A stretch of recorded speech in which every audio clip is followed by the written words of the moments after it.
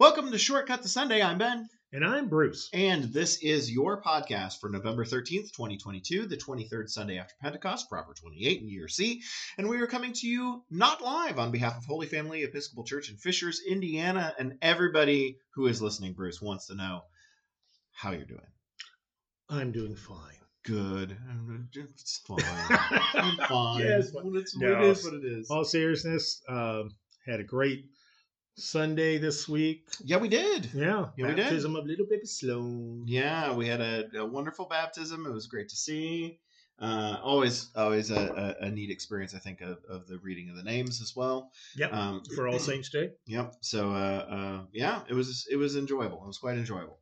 It was inspiring. Inspiring. Yeah. It wasn't just a video game. Yeah. I mean. Fine. I'm messing with you. But yeah, it was very, very nice. And we're still having decent weather. So I'll take it. I'll take it while we can get it. Look, it's over 60 outside. I'll take it. Yeah, I honestly would prefer it being way cold. Shows you what kind of a person you are, but that's okay. Yes. Yeah, I'm not willing to say that live in a group of people only. Yeah, because everybody's going to look at you like, you're from California. Yeah. What kind of weirdo are you? A weather masochist. They'll slap me with their flip-flops. You're one of those weird hippies, aren't you? The best kind. The only kind. Yeah, it's a lot of things have been going on. We finished our trunk or treat event, and are now well into November. What do we have on the calendar for, church wise? What kind of items should we be promoting these days? Trying to play that in the future mindset. It does come around eventually. For those of you who are model railroaders, November 19th is what for most Indianapolis model railroaders is the opening of the season, which is the Danville Train Show on Saturday the 19th, not surprisingly, in Danville. However, there's more to life. Yeah, I was more referring to the church stuff. Not your spiritual experience. Personally, I was... Well, we're starting our food drive for Thanksgiving. Cool. For needy families around Thanksgiving. You can look on the website for more info. We have the breakfast with with... Do you know? Yeah, St. Nicholas? That's right. Who's the real Santa? That's right. So that's on December 3rd. Okay. And not only will St. Nicholas make an appearance, and there'll be wonderful fresh made breakfast, but also there'll be, theme for the day, model trains. A little layout. It comes full circle, doesn't it? Well, it's your wife's fault. Oh, okay. Because I'm not going to argue. Our closing hymn this past Sunday had us meeting saints of God on a train. That's true. That was one of the places where you might meet them. Yeah. Or at tea. Are we going to do a tea event then as well? Actually, I might this afternoon. Okay. Tea for two, though. Now, and you're not the second. There you go. Now, this podcast will be coming out late to promote this specific event, but as we're recording this on November 6th, there's a thing going on tonight, and the only reason why I bring it up, number one, by the time you're listening to this, smashing success, yes, guaranteed, yes. But number two, I think it's something that we're going to try to do monthly. The first Sunday of every month. So you will have missed this potentially, but we have a thing at like 7:00 on this past Sunday. Why don't you tell the listeners a little bit about that, because that'll be coming back around in 3 weeks. Yeah. It's what? No.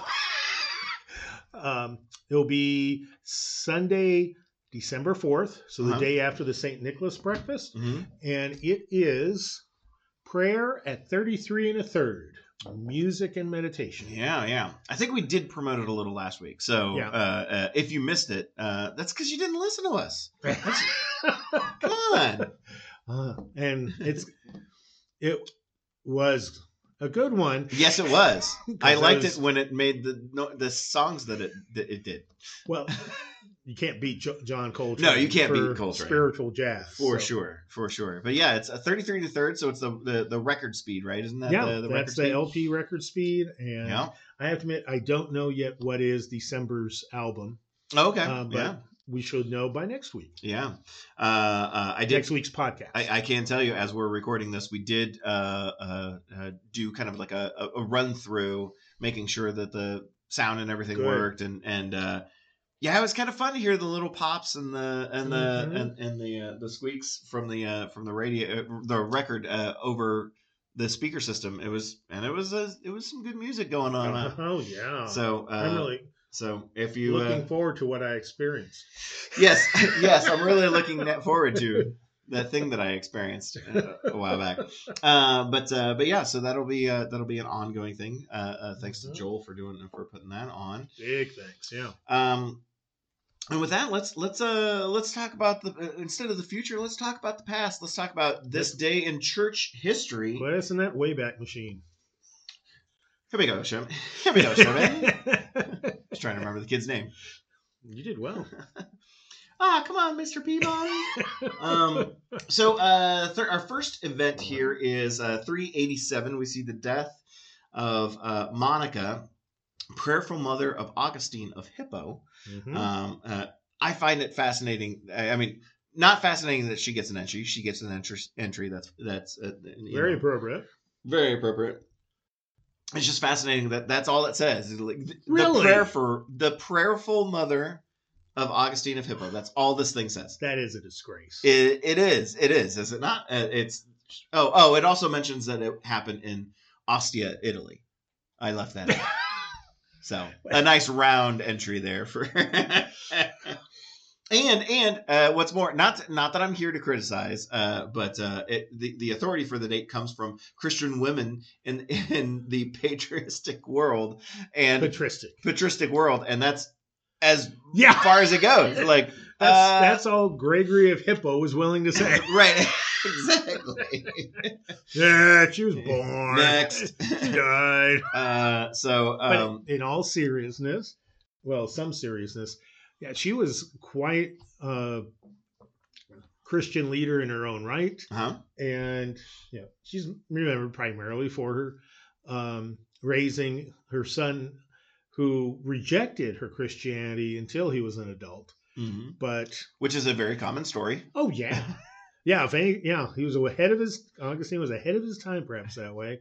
But yeah, she was one of the people who really helped form the Christian community that would eventually help convert Augustine, and her own prayers for his conversion backed up by encouragement, action, nagging, all the motherly skills.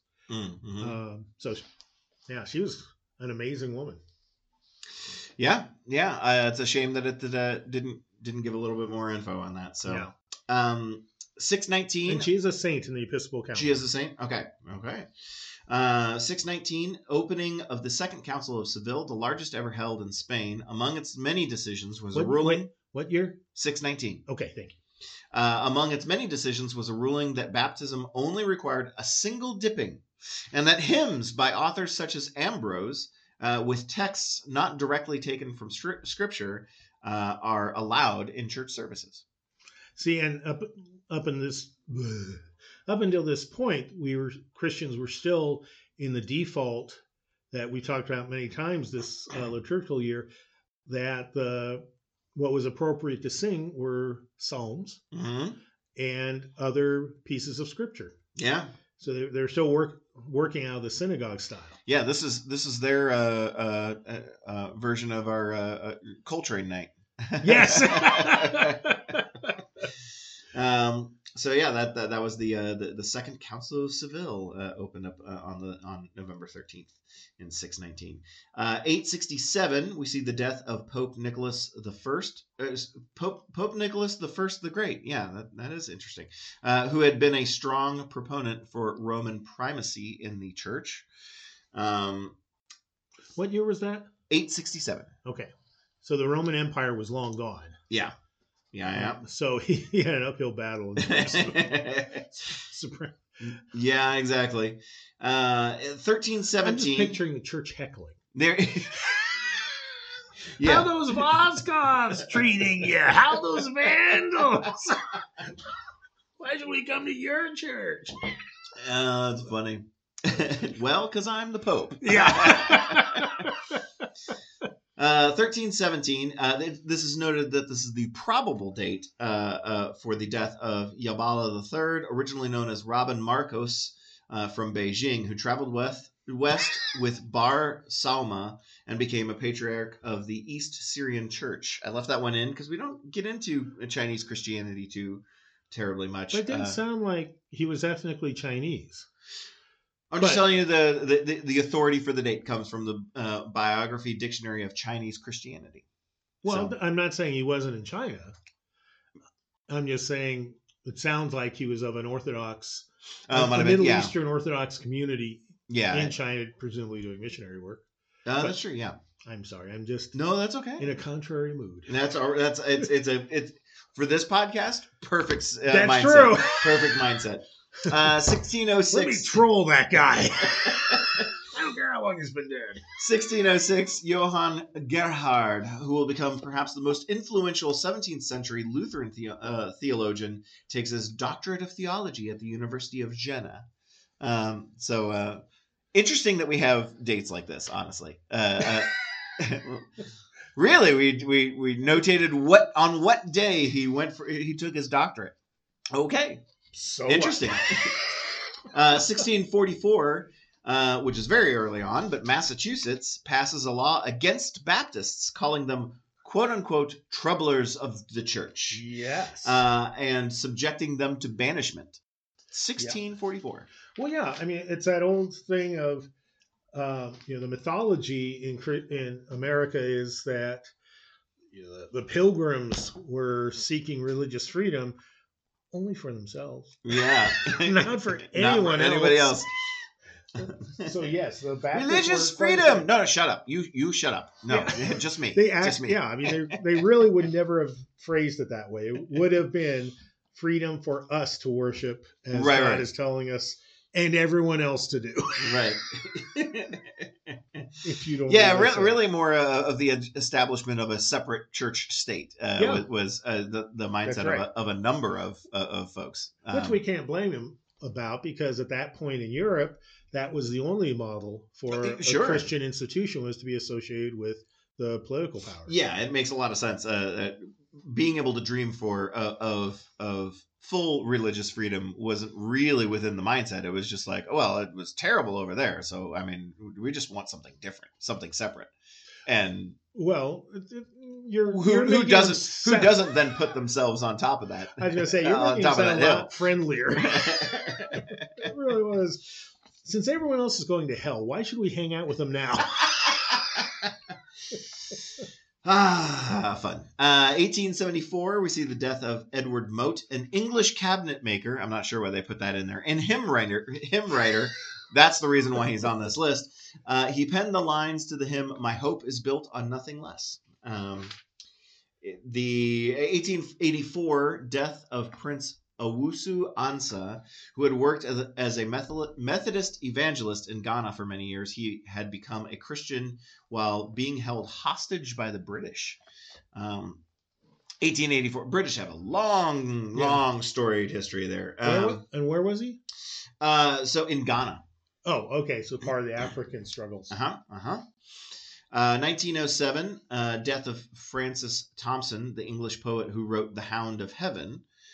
Showing how God in grace pursued him after he had wrecked his life with opium addiction. It's a long-term problem. Yep. 1913, I found this one interesting. Lenin writes to Maxim Gorky, quote, every religious idea, every idea of God, even flirting with the idea of God, is unutterable vileness. Interesting. Very interesting. Thanks, Lennon. Yeah. Wonder how he feels about that now. And 1938, Pope Pius XI beatifies Frances Xavier Cabrini, founder of the Missionary Sisters of the Sacred Heart, placing her on a track to become the first American citizen to be canonized as a saint. Italian-born, she had gone to America to aid Italian immigrants. So she was a good person. Yeah, sure was. So she would have she might have her Saints Day on as well on this day. Maybe not. Usually it's the date of death. Yeah. So maybe not. But might be the day, might be the date that the Pope brings some attention to you for the first time. So, well, actually, yeah, it could. Yeah. So, but either way, we acknowledge that on November 13th, and let's move on to our readings for the day. Yes. Our first reading is our lectionary equivalent of "And Jesus Wept," coming from the book of Malachi, chapter 4, verses 1 to 2a. So very short. God bless whichever reader gets this reading. Well, today we had a really short. This past Sunday, we had a really short one from Job, and Joel did a wonderful job of reading it about as slowly as you could. Right. So I'll do that too. Less, God forbid our podcast be too short. So Malachi, chapter 4, verse 1 through 2a. See, the day is coming, burning like an oven. This guy's great. When all the arrogant and all evildoers will be stubble. The day that comes shall burn them up, says the Lord of hosts, so that it will leave them neither root nor branch. But for you who revere my name, the Sun of righteousness shall rise with healing on its wings. A little bit of a yin and yang there from Malachi. Let's talk Malachi. What is what's the prophet Malachi about? We don't get into Malachi too terribly. No, I mean it's just seeing how long it is. It's very short. Yeah, this is the last chapter, so it's a 4-chapter book. Okay. Is it all burned in the oven like stubble kind of talk? Is he like angry Amos? He kind of is. Well, it's hard to say because Amos is just so personal, whereas Malachi is more global. Okay, I gotcha. But no, the whole thing is not like this. What's is he railing against anything in particular, or is this just general departure from God and the preferred practices? Kind of the second. Okay. Yeah. You're just generally all bad and all gonna die in a fire. Well, no, okay. No, a little bit more nuanced. More nuanced. It's set up as a back and forth between God and the people. Okay, so this is more of a 4-chapter conversation? Kind of. It would be, unless I say that, probably a modern reader wouldn't realize it. But okay. In the ancient literary form, the reader's going, oh, yeah, okay, this is a conversation going on. And obviously we have from this 1.5 verses the concern about the day of the Lord. Mm-hmm. Malachi's fairly late in its composition, not as late as some of the stuff, and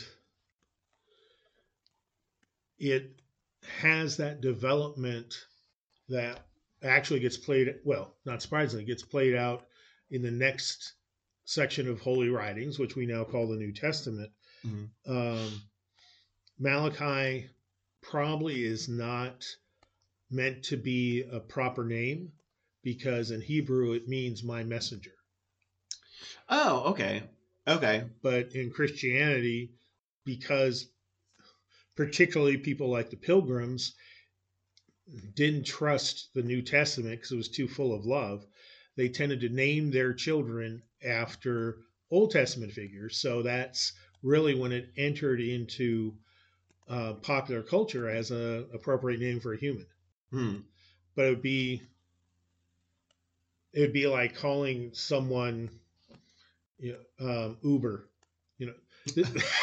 Okay. or taxi cab or something. I gotcha. It means messenger, and it's not like, oh, you're my little angel, symbolic. It really is just a practical term. Got it. Okay. I looked it up real quick. I'll give you the Google search results here for the Book of Malachi, which is kind of scary, but please do. No, it's not bad.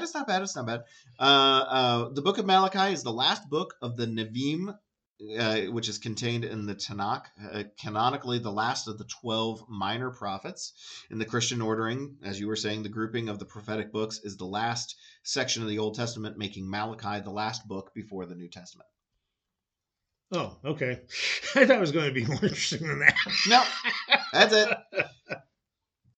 No, that's it. But yeah, last book in the Nevi'im, which is the book of the prophets. Right. The Hebrew term for it. So in his okay. See, for instance, what I thought you might be getting ready to read. Oh, okay. Is something. So in other words, the in between the lines there was a more interesting thing to have said would have been yes. Heck, maybe we should edit that entry. I'll cut it later. Yeah. No, edit the Wikipedia entry to make it more interesting. Okay, yeah. So anyway, the right before Malachi in the Bible is Zechariah, which is 14 chapters long, carries similar themes, and there's a very strong possibility that Malachi was originally the ending to Zechariah. Oh, that's interesting. And when the editors of what became the Hebrew Bible were collecting the prophets, they said, 12's the holy number, not 11. We need a 12th book. And so they just cut off the end of... That's an interesting idea. Zechariah. And the reason it has a non-name name is because it didn't have an author separate from Zechariah. And you can't have two Zechariahs. Right. So instead... No, that's a New Testament. Malachi. Yeah, exactly. No, that's an interesting idea. Because the formation of the Hebrew Scriptures the formation itself was full of symbolism in a way that the New Testament formation's not. Gotcha. Yeah. Yeah. And so, we got to have 12 prophets for the 12 tribes of Israel for that holy number, yada, yada, yada. So is there a lot of like literary markers that kind of back up that theory? Yeah. Like the style of writing is very, very similar? Style of writing, similar. Themes are similar. And frankly, the way that Malachi is just so short. Yeah. Google also says that, and I'm not familiar with this term. One of the Targums, Targums, identifies Ezra as a possible author of Malachi. Yeah, that is a possibility. So I'm not sure what the Targums are.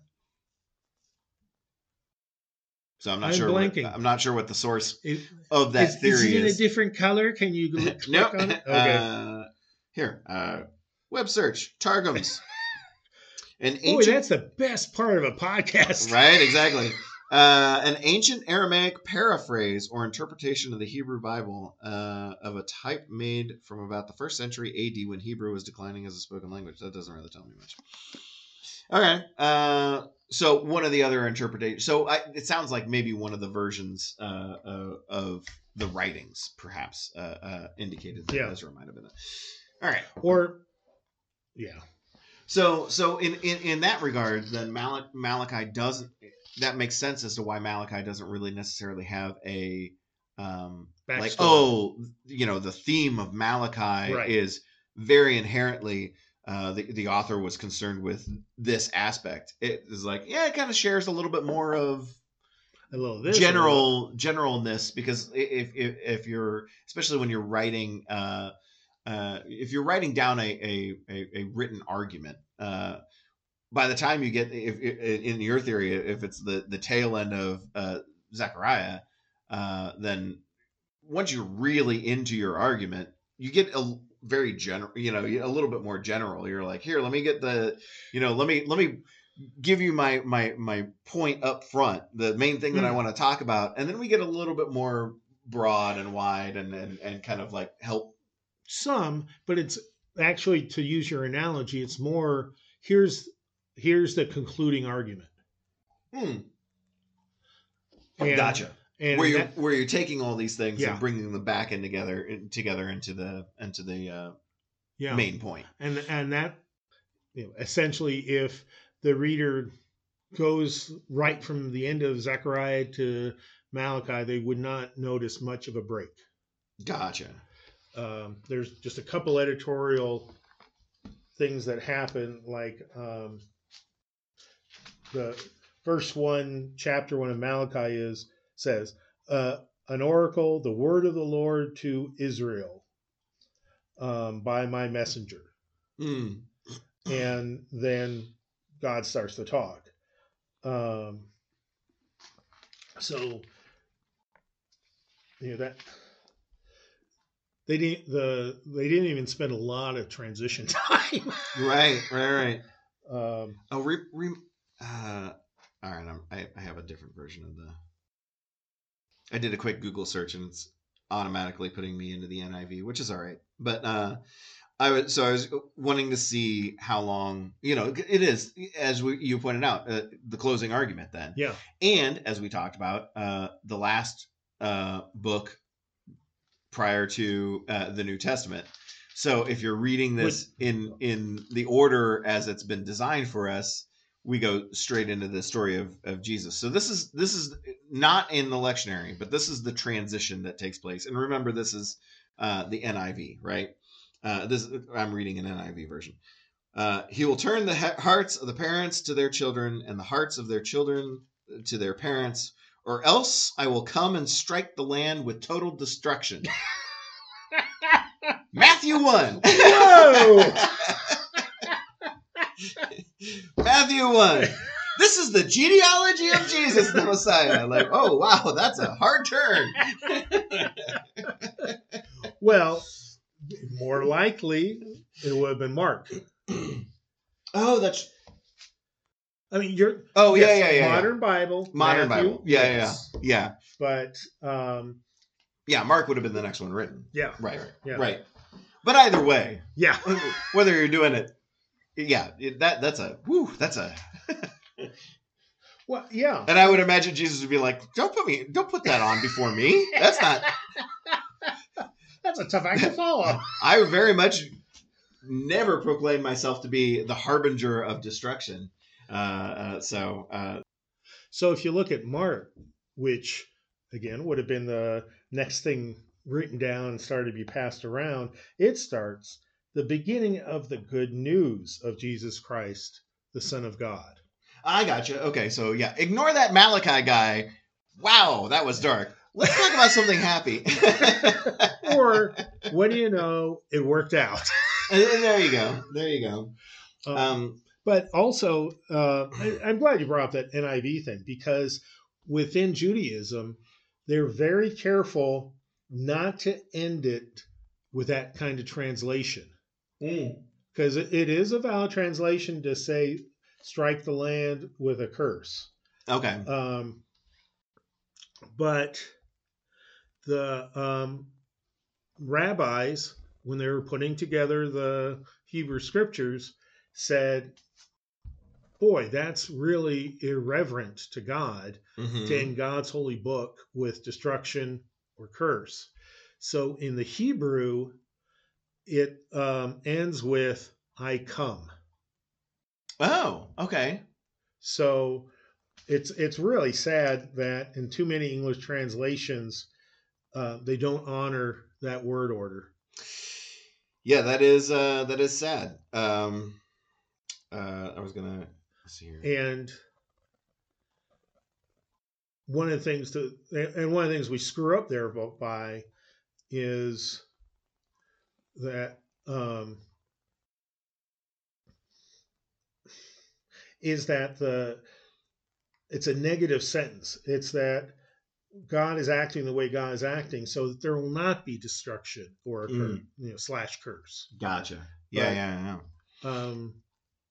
And yeah, I'll say it. I think that's part of that subtle anti-Semitism that's often found in Christian scriptures, translations, decisions. Yeah, so, small decisions that you wouldn't necessarily pick up on. And might not be like, as far as like when they're doing that version of an interpretation, might not be on the forethought of the interpreter. I don't think it was. It's just, but if there's a presumption that within a lot of people who worked on the NIV Bible, there is a presumption that unless you have full immersion baptism, you are not a true Christian.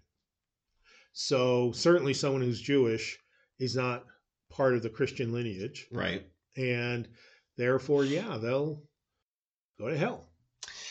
Yeah. So curse, destruction, that stuff. Yeah, that's how that tracks. That's how that that's how I feel about it. Yeah. No, I guess that makes sense. And having worked with and been in Bible study groups and stuff with folks of that persuasion, it's mind blowing to them that kind of translation decision is being made, and that they don't realize it. Right.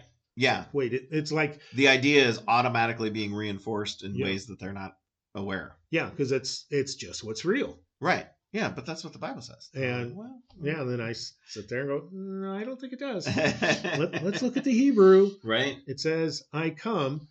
That's the transition to Jesus. I come. Yeah. It's not a repudiation of the Jewish people at all. I also notice here in verse 5, it's interesting that Malachi is set as in the very end of the Old Testament, because verse 5 talks about how God's going to send the prophet Elijah. Yeah. So this goes over here. Yeah. Like chronologically, not in the right place at all. Well, and that's one of the reasons why within the Christian tradition, and Christian scriptures, John the Baptist is closely associated with Elijah. John the Baptist both quotes Elijah and Isaiah, and the descriptions, the various pieces around John the Baptist, the narrative connects them very closely with Elijah. Gotcha. Anything else about Malachi here? We talked around the reading. Yeah, we did. So actually, there are a couple things within the reading. Okay, one of the reasons I have so much trivia is I did one of my seminary papers on Malachi. Oh, okay. And I did that thing. Did you get a bad grade? Are you trying to make up for it years later? Is that no? Actually, I got an A. But one of the reasons I got an A is I said to myself, 4-chapter book, that's the one to research. Yeah. I didn't think last book of the Hebrew Scriptures, it's going to be packed. So, yeah, I have in the part of my brain that'll survive 18 strokes, all sorts of trivia about Malachi. So one of the things that fascinates scholars is that the book uses an image of burning like an oven. Mm-hmm. And that's different than burning like a fire. And, it's worse. Well, yeah, because like a fire is something that in some instances happens naturally. Yeah. Burning in an oven, someone put you there. Yeah.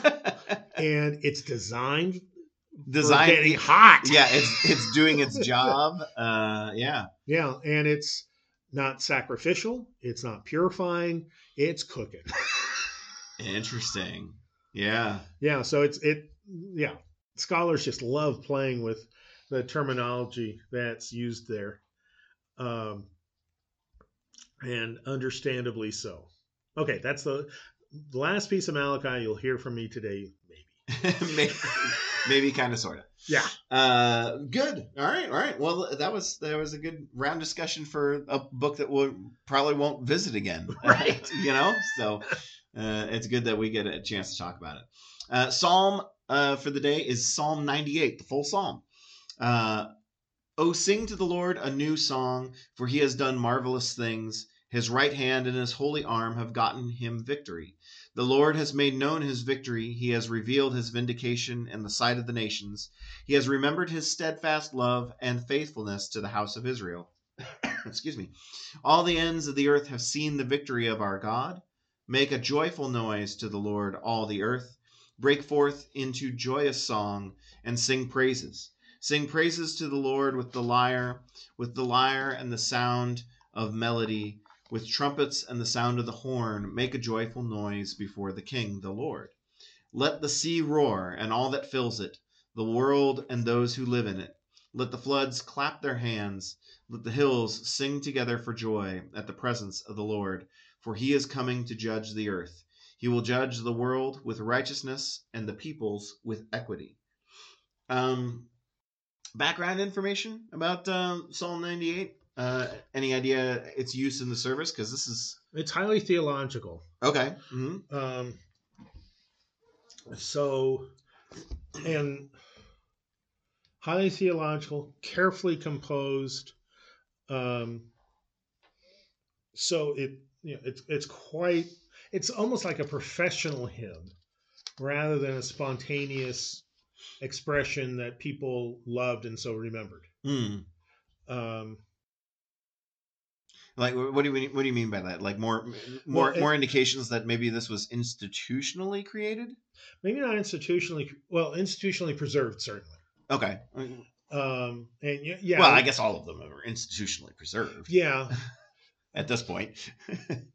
I think I'm losing my words. Speaking of strokes, no. Some psalms, like the 23rd Psalm, very well known and all that. People, that's really moving, but it's kind of hard to put your finger on what's actually happening here until you know a little more and say, okay, it's a song of journey. It's going through places of danger. Yada yada yada. 98, it's almost all on the surface, and it's God winning out over the world, and that the people praise God, creation praises God. It's very focused on what it's talking about, who it's talking about, in terms of the characters, so to speak, of it, in addition to God, and how it's supposed to be done. With the lyre, with trumpets, so that's why I mean it's easy for me to picture someone carefully composing this, or a group carefully composing it, and putting a period after equity and saying, yeah, we nailed it. Let's go perform. Interesting. And the same kind of finish can happen with just faithful people working hard on a piece of music over and over, maybe through decades. So we don't know who wrote it. Got it. But it has the sign of skill on it. Yeah, I have to admit, at first I was as I was reading it, like my thought process was like, oh, this is like the whenever the king came back from a successful military campaign, this psalm probably like, yeah. Done marvelous things and given us victory over our enemies, and even though it doesn't say enemies in here, it's just there's a victory. So it makes me actually, that does raise in my mind a bit of a question. What word is used there? Is there any indication based on the original word as to, is this spiritual victory? Is this physical victory? Is there any connotation as to like whether or not we're talking about here in existence over groups of people, or are we just talking? It's spiritual. It's a spiritual victory. Okay. Yeah, I'm just double checking. my Hebrew here, and yeah, it's the victory could be translated salvation. Okay. So yeah. Yeah, definitely not. Then definitely not one of a psalm that is more talking about A victorious king. Yeah. How well I was thinking about like how our God has defeated these heathens gods, kind of you know what I mean, Yeah. like a little less than not that so much. What else in here though? I love some of the. I mean, you called it surface, but I love some of the imagery here. Let the sea roar and all that fills it, which is kind of like an interesting beautifully image. Poetic. Yeah, because again, when you're talking about victory, like I don't hear that from the sea. You're right. Yeah, that's part of this isn't just a secular thing. This is supposed to almost be pulling you towards a mystical understanding of life. Mm-hmm. And it has a lot of connections with Second Isaiah. Oh, okay. In terms of imagery and vocabulary. So if it was composed after Second Isaiah by biblical standards, it's fairly modern. Okay. Yeah. And where the Bible is very much turning and looking in different angles and perspectives at the meaning of salvation, the meaning, what does it mean for God to be powerful, particularly if your political entity is losing everything. Right, which kind of is a bit of a running theme. Yes. For the land. Yeah. The House of Israel doesn't have the greatest win percentage. Right. What else about this psalm, though? Well, stands out in verse 8, let the floods clap their hands, let the hills sing together for joy.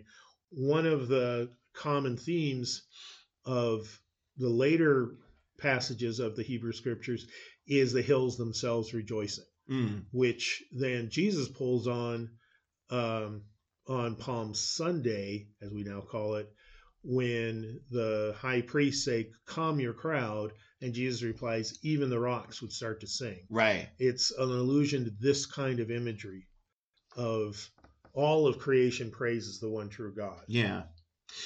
Is there in verse 8, let the floods clap their hands? Are we really talking like floods are bad, right? I mean, not in a desert. Not in a desert? Yeah. Gotcha. I mean, think of easy example for most people to understand. The Empire of Egypt, which still existed at the time this psalm would have been composed, was dependent upon the flooding of the Nile every year. Right. To fertilize the fields. So floods could actually be life-giving. Mm-hmm. And in that time, people were less stupid than we are about where to build their homes. So it wasn't all that common for people to suffer from a flood. Instead, it was the gift of life. Gotcha. And it was powerful. It was, it had force of life and death. But they experienced life more often than they did death from a flood. Yeah, it is interesting. The sea and the hills make noise, but the floods like create a physical noise. Yeah. Like, almost, it's just the imagery that creates as opposed to the auditory imagery. Like I'm just imagining. Good job. Excellent. Good job, King, the Lord. Yes. Well met. Quite entertaining. Anything else?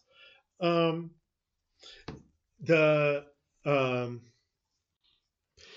last verse, he, the Lord, will judge the world with righteousness and the peoples with equity. That verse, and before that, he is coming to judge the earth. Uh-huh. This is not a second coming image. It's instead image, the vocabulary used, the imagery used. It's an image of evil being vanquished. Oh, okay. Okay. So it's the good guys are finally winning. It's not deciding who's going into hell and who's getting into heaven. That's a good point. I actually should have asked the terminology there for the word judge as to what word is actually being used, because that definitely does smack of like, oh yeah, they're gonna get their comeuppance, right? Which really, as you read, clearly not the vibe of Psalm 98. Right. Right. So, I'm not sure I actually asked. You don't have to, because I mean, you basically gave the answer. Yeah. And the kind of judging is making things orderly and full of people behaving. Okay. Whereas before, the people would be selfish and just going willy-nilly. Yeah, exactly. Doing whatever they want. Okay. Yeah. Well, let's move on to our gospel reading for the week. Luke chapter 21, verse 5 through 19. We only say goodbye to Luke here. Almost done. When some were speaking about the temple, how it was adorned with beautiful stones and gifts dedicated to God, he said, "As for these things that you see, the days will come when not one stone will be left upon another. All will be thrown down." They asked him, "Teacher, when will this be? And what will be the sign that this is about to take place?" And he said, "Beware that you are not led astray, for many will come in my name and say, 'I am he,' and 'the time is near.' Do not go after them. When you hear of wars and insurrections, do not be terrified, for these things must take place first, but the end will not follow immediately." Then he said to them, "Nation will rise up against nation, and kingdom against kingdom. There will be great earthquakes, and in various places famines and plagues, and there will be dreadful portents and great signs from heaven. But before all this occurs, they will arrest you and persecute you. They will hand you over to synagogues and prisons, and you will be brought before kings and governors because of my name. This will give you an opportunity to testify. So make up your minds not to prepare your defense in advance, for I will give you words and a wisdom that none of your opponents will be able to withstand or contradict. You will be betrayed even by parents and brothers, by relatives and friends, and they will put some of you to death. You will be hated by all because of my name, but not a hair of your head will perish. By your endurance, you will gain your souls." So we start here talking about the temple. Mm-hmm. And it is noteworthy, I think, that when he talks about the temple, the destruction of the temple, the people's reaction isn't like, "Oh no, that couldn't possibly happen." It's like, "Ah, man, again?" Like, yeah. Are we? I thought like, of that way. Is it like soon? Because I kind of feel like we just built this place. But it also, though, is interesting to me that modern Christianity might be inclined to read this through the lens of like these terrible things that you have never seen before. But as you read this list, you go,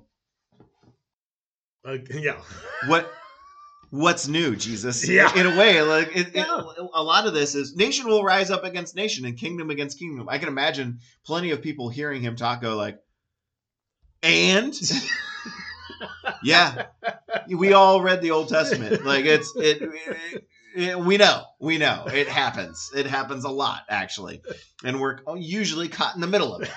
So thanks for reminding me. There will be great earthquakes. Okay, yeah, and in various places, famines and plagues. Have seen those too. Yeah. What else you got? Dreadful portents and great signs from heaven. Yeah. Talk about living my life, man. Yeah, but then they're going to arrest you and persecute you. Yeah, experienced that before too. Mm-hmm. They'll hand you over to synagogues and prisons. Mm-hmm. Like, So it's not one thing, it's another. Yeah, right, exactly. And brought before kings and governors because of my name. Like, I'm Jewish. Because of your name. What are you talking about? I mean, it's interesting to me, like, for the audience, I wonder how they actually react to this, because it really is one of those things that for these people, they're like, look at our history. Who are you talking to? You should talk to the Romans this way. Like, well, yeah, and that's part of it. Is you hit it on the head that we as modern Christians just don't get it. That the introductory part was really more about, I know what you're going through. Yeah, we've been there. We've done that. Now, the twist. Well, it's not really a twist, but it's like, how do you deal with this? You don't. You just put your faith in God and stay in the moment. Yeah, and that also kind of even seems as though, like, maybe one of the underlying points Jesus is trying to make is, look at where we are. Look at what we have. Enjoy this moment. Yeah. It's in a way, as I think about it, it's there's a lot of words about, like, what's to come, and it seems like it's doom and gloom. But when you read it as a whole, you kind of wonder if the point is, like, don't gripe about what you have now, and how bad life is. This is good, and you don't. These things that are going to come, you already know are going to come because you've seen it before, and nothing's always come. Yeah, they always come, and nothing's changed. That's nothing. That nothing's changed, and that's one of the second things that I think he's kind of saying is, like, look, because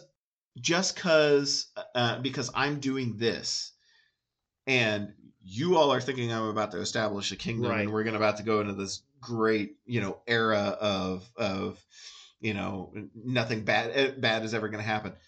That's not how this is going to play out. Like, don't think that because of what I'm talking about and what I'm doing and what you're seeing, that suddenly the world has shifted. Is no longer full of evil intent, or the bad intentions of man, or the Roman army suddenly going to march away. Right, exactly. Like, this is, and that part about don't prepare your defense in advance, I think is Jesus saying, like, all the stuff that I'm talking about, don't focus on that. Right. That's not, you can live in this moment and focus on the people that you are surrounded by and who you engage with and what what you're doing now. And like, focus on the present, because the more you focus on the bad things that will come, eventually, inevitably, the more you miss out. Yeah. The less you lose, and the less you're doing what you're supposed to be doing. Right. The less you're worshiping God, the less you're taking care of your fellow man. Well, and to reinforce completely what you're saying, this occurs in all three synoptic gospels, Matthew, Mark, and Luke. And so clearly early Christianity preserved these words because they saw them as crucial to what their lives were. They weren't trying to say, when there's a Soviet Union and people are afraid of the world ending because of weaponry, what will they need? Oh, they'll need this. Yeah. Yeah. Hal Lindsey, please write about this. But yeah, and it's instead, this is immediately before the week when Jesus experiences this stuff. And so part of what Jesus is saying, look, you're going to see me be brought before the authorities. You're going to see me betrayed by my brother Judas. You're going to see all these terrible things, and you're going to be impressed with how I handle it. It's not because I did a lot of prep here. Yeah. You don't have to prepare yourself to be able to do exactly what I did in order to be resurrected. Or an alternate reading on this. Maybe this is one of those instances. Jesus' experience is one of those instances where the person who's speaking suddenly is talking to themselves. Yeah, could be. Yeah. But before all this occurs, they're going to arrest you. They're going to persecute you. You're going to be brought before a king. Don't worry about that. Don't worry about that. We'll be fine. We'll be fine. Don't prepare your defense in advance. God will give you words. It'll be okay. That's true. That's very true. Yeah. So it kind of makes you wonder if someone is like, Jesus, what are you talking about? What? Oh. No, nothing. Back to what's for dinner. You'll be betrayed, even by brothers, relatives and friends. Yeah. Even a friend is going to betray you. That's all right, though. We're not mad. We're not. So, now obviously that's entertaining to me. But deeply truthful. Yeah, could be. Distinct possibility. Yeah. But yeah, this is it does strike me that this reading in particular is one that we're oft to misinterpret hugely for ourselves. Yeah. Well, I'm thinking of your interpretation that's fascinating but not a hair of your head will perish. Mm-hmm. When lots of hairs perished in persecutions. Yeah. Because they were burned and other nasty things. But the resurrected form that Jesus had, he still had his wounds. Mm-hmm. But he was reanimated. Yeah. And so it didn't perish. Yeah, he didn't come back bald or nothing. Yeah. So, actually, about that, I did want to actually ask about that. I want to double check and make sure I'm looking at it. Where was that? Hair on your head. Oh, verse 18. Oh, I had to keep going now. Yeah. Verse 18. I'm curious as to what word is actually there in verse 19 about you will gain your souls, because we often have this specifically in areas like this when we're talking about heaven or hell, souls, or how you're you're gonna love this. Okay, yeah. Breath. Okay. Breath, spirit. Gotcha. That it's the Greek version of that ancient Hebrew word. Mm-hmm. That's that beautiful pun of God's spirit, of the breath of life, mm-hmm. and nature wind being all the same word. Gotcha. Okay. Because it's a holy moment. We have a lot of more modern ideas about souls and that kind of a thing. So I always like to point out those differences. There's a theologian named John Macquarrie who, struggling with language, mm-hmm. Would translate this as isness. I like that actually. Yeah. You will gain your isness, your being in God. Yeah. Anything else about this? I definitely gave a couple of different interpretations. No, boy, those were great. Well, part of it is part of it to keep in mind is that what Jesus is talking about occurred before. Yeah, what Jesus was talking about occurred before this gospel would have been written down. Mm-hmm. The actual destruction of the temple by the Romans did take place. Now I'm blanking on the date, in the 60s AD, mm-hmm. I believe. Anyway, very close to the time of Jesus' death and resurrection. So part of what people would still be debating is, what was the meaning of this? Right. And so that's one of the theories of why all three gospels have it almost word for word identical. It's interesting to look at the differences when you have a moment to do that. Right. Is that it shows the early Christian community was definitely struggling with this. Yeah. And part of what you were saying, they thought they were going to get to move in there. Right. Yeah. That this was going to be the establishment of something wholly new, and the world would be forever changed, and all for the better, and it would just be paradise. Yeah. And earthly paradise. When it wasn't, it's like I had the wallpaper picked out, and that thing got pushed over by the Romans. In a way, it's not as delusional as this, but like in a way, it's like the people following a cult talking about like, oh, the end of the end of the earth is going to be December 13th, 1985, and then when the day comes and passes, what do you do? Yeah, like how do you reconcile that? Yeah. So there were plenty of people who were like, yeah, I mean, I remember when Jesus died, but then he was resurrected, but then like the Romans were still here, and we still being mean. Yeah, and then he left, and then we read it's been 40 years, and then the temple got destroyed last week, and what's going on? Yeah. We were supposed to, have this thing. Mm-hmm. And this is definitely one of the instances where Jesus is like, yeah, you're not getting the thing. Right. The thing you want is not the thing that's going to happen. That's not like, just stop it. Yet again. Stop wanting the thing. You're going to get a different thing.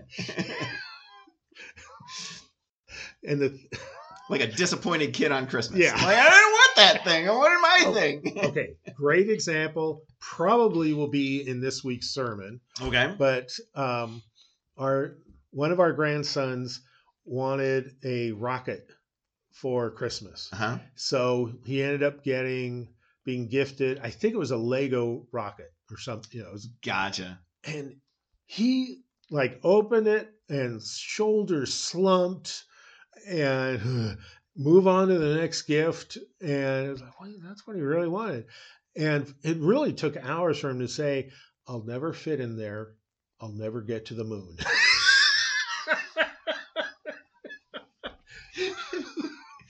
Yep. So, yeah, that's where the disciples were, as Jesus was saying. This. Yeah, this is their Lego rocket. Yeah.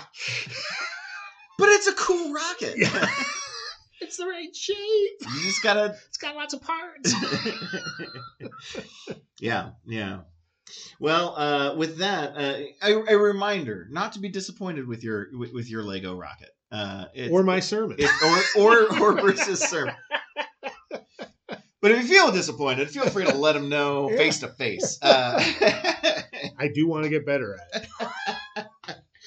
Well, with that, I think we'll call to a close this your podcast for November 13th, 2022, the 23rd Sunday after Pentecost in Year C. We've got one more week in Year C, and then we're done with Year C. It's amazing. It is. We'll be in. We should invent a new one. Technically, we have a couple weeks because we have like Christ the King and stuff. Oh, that's true. It's true. We've got Christ the King, and then no, that's it. That's it. Yeah, and that's it. So yeah, we got one more week after this. It's scary how fast this year has gone. Yeah, we'll create a Year D so we can throw some. No, it'll be back to A. Yeah. So we'll just put this thing on a loop and recycle 3 years ago discussions. But we're smarter now. Yeah, I mean, one would think, but don't go back and listen to 3 years ago. Yeah. I might have retrograded. But yeah, for November 13th, we invite you to join us, however it works for you and your schedule. On Sunday morning, 8 and 10 o'clock services are in person here at the church with a 9 o'clock educational hour for all ages. 10 o'clock service will be broadcast live on our YouTube channel, HFEC Videos. As always, feel free to reach out to us with any questions or concerns or statements at shortcut@hfec.org. And until next week, I'm Ben. And I'll recommend watching the November 6th service for a cute baby. Yes. And I'm Bruce. We'll talk to you next week. Bye-bye. Bye.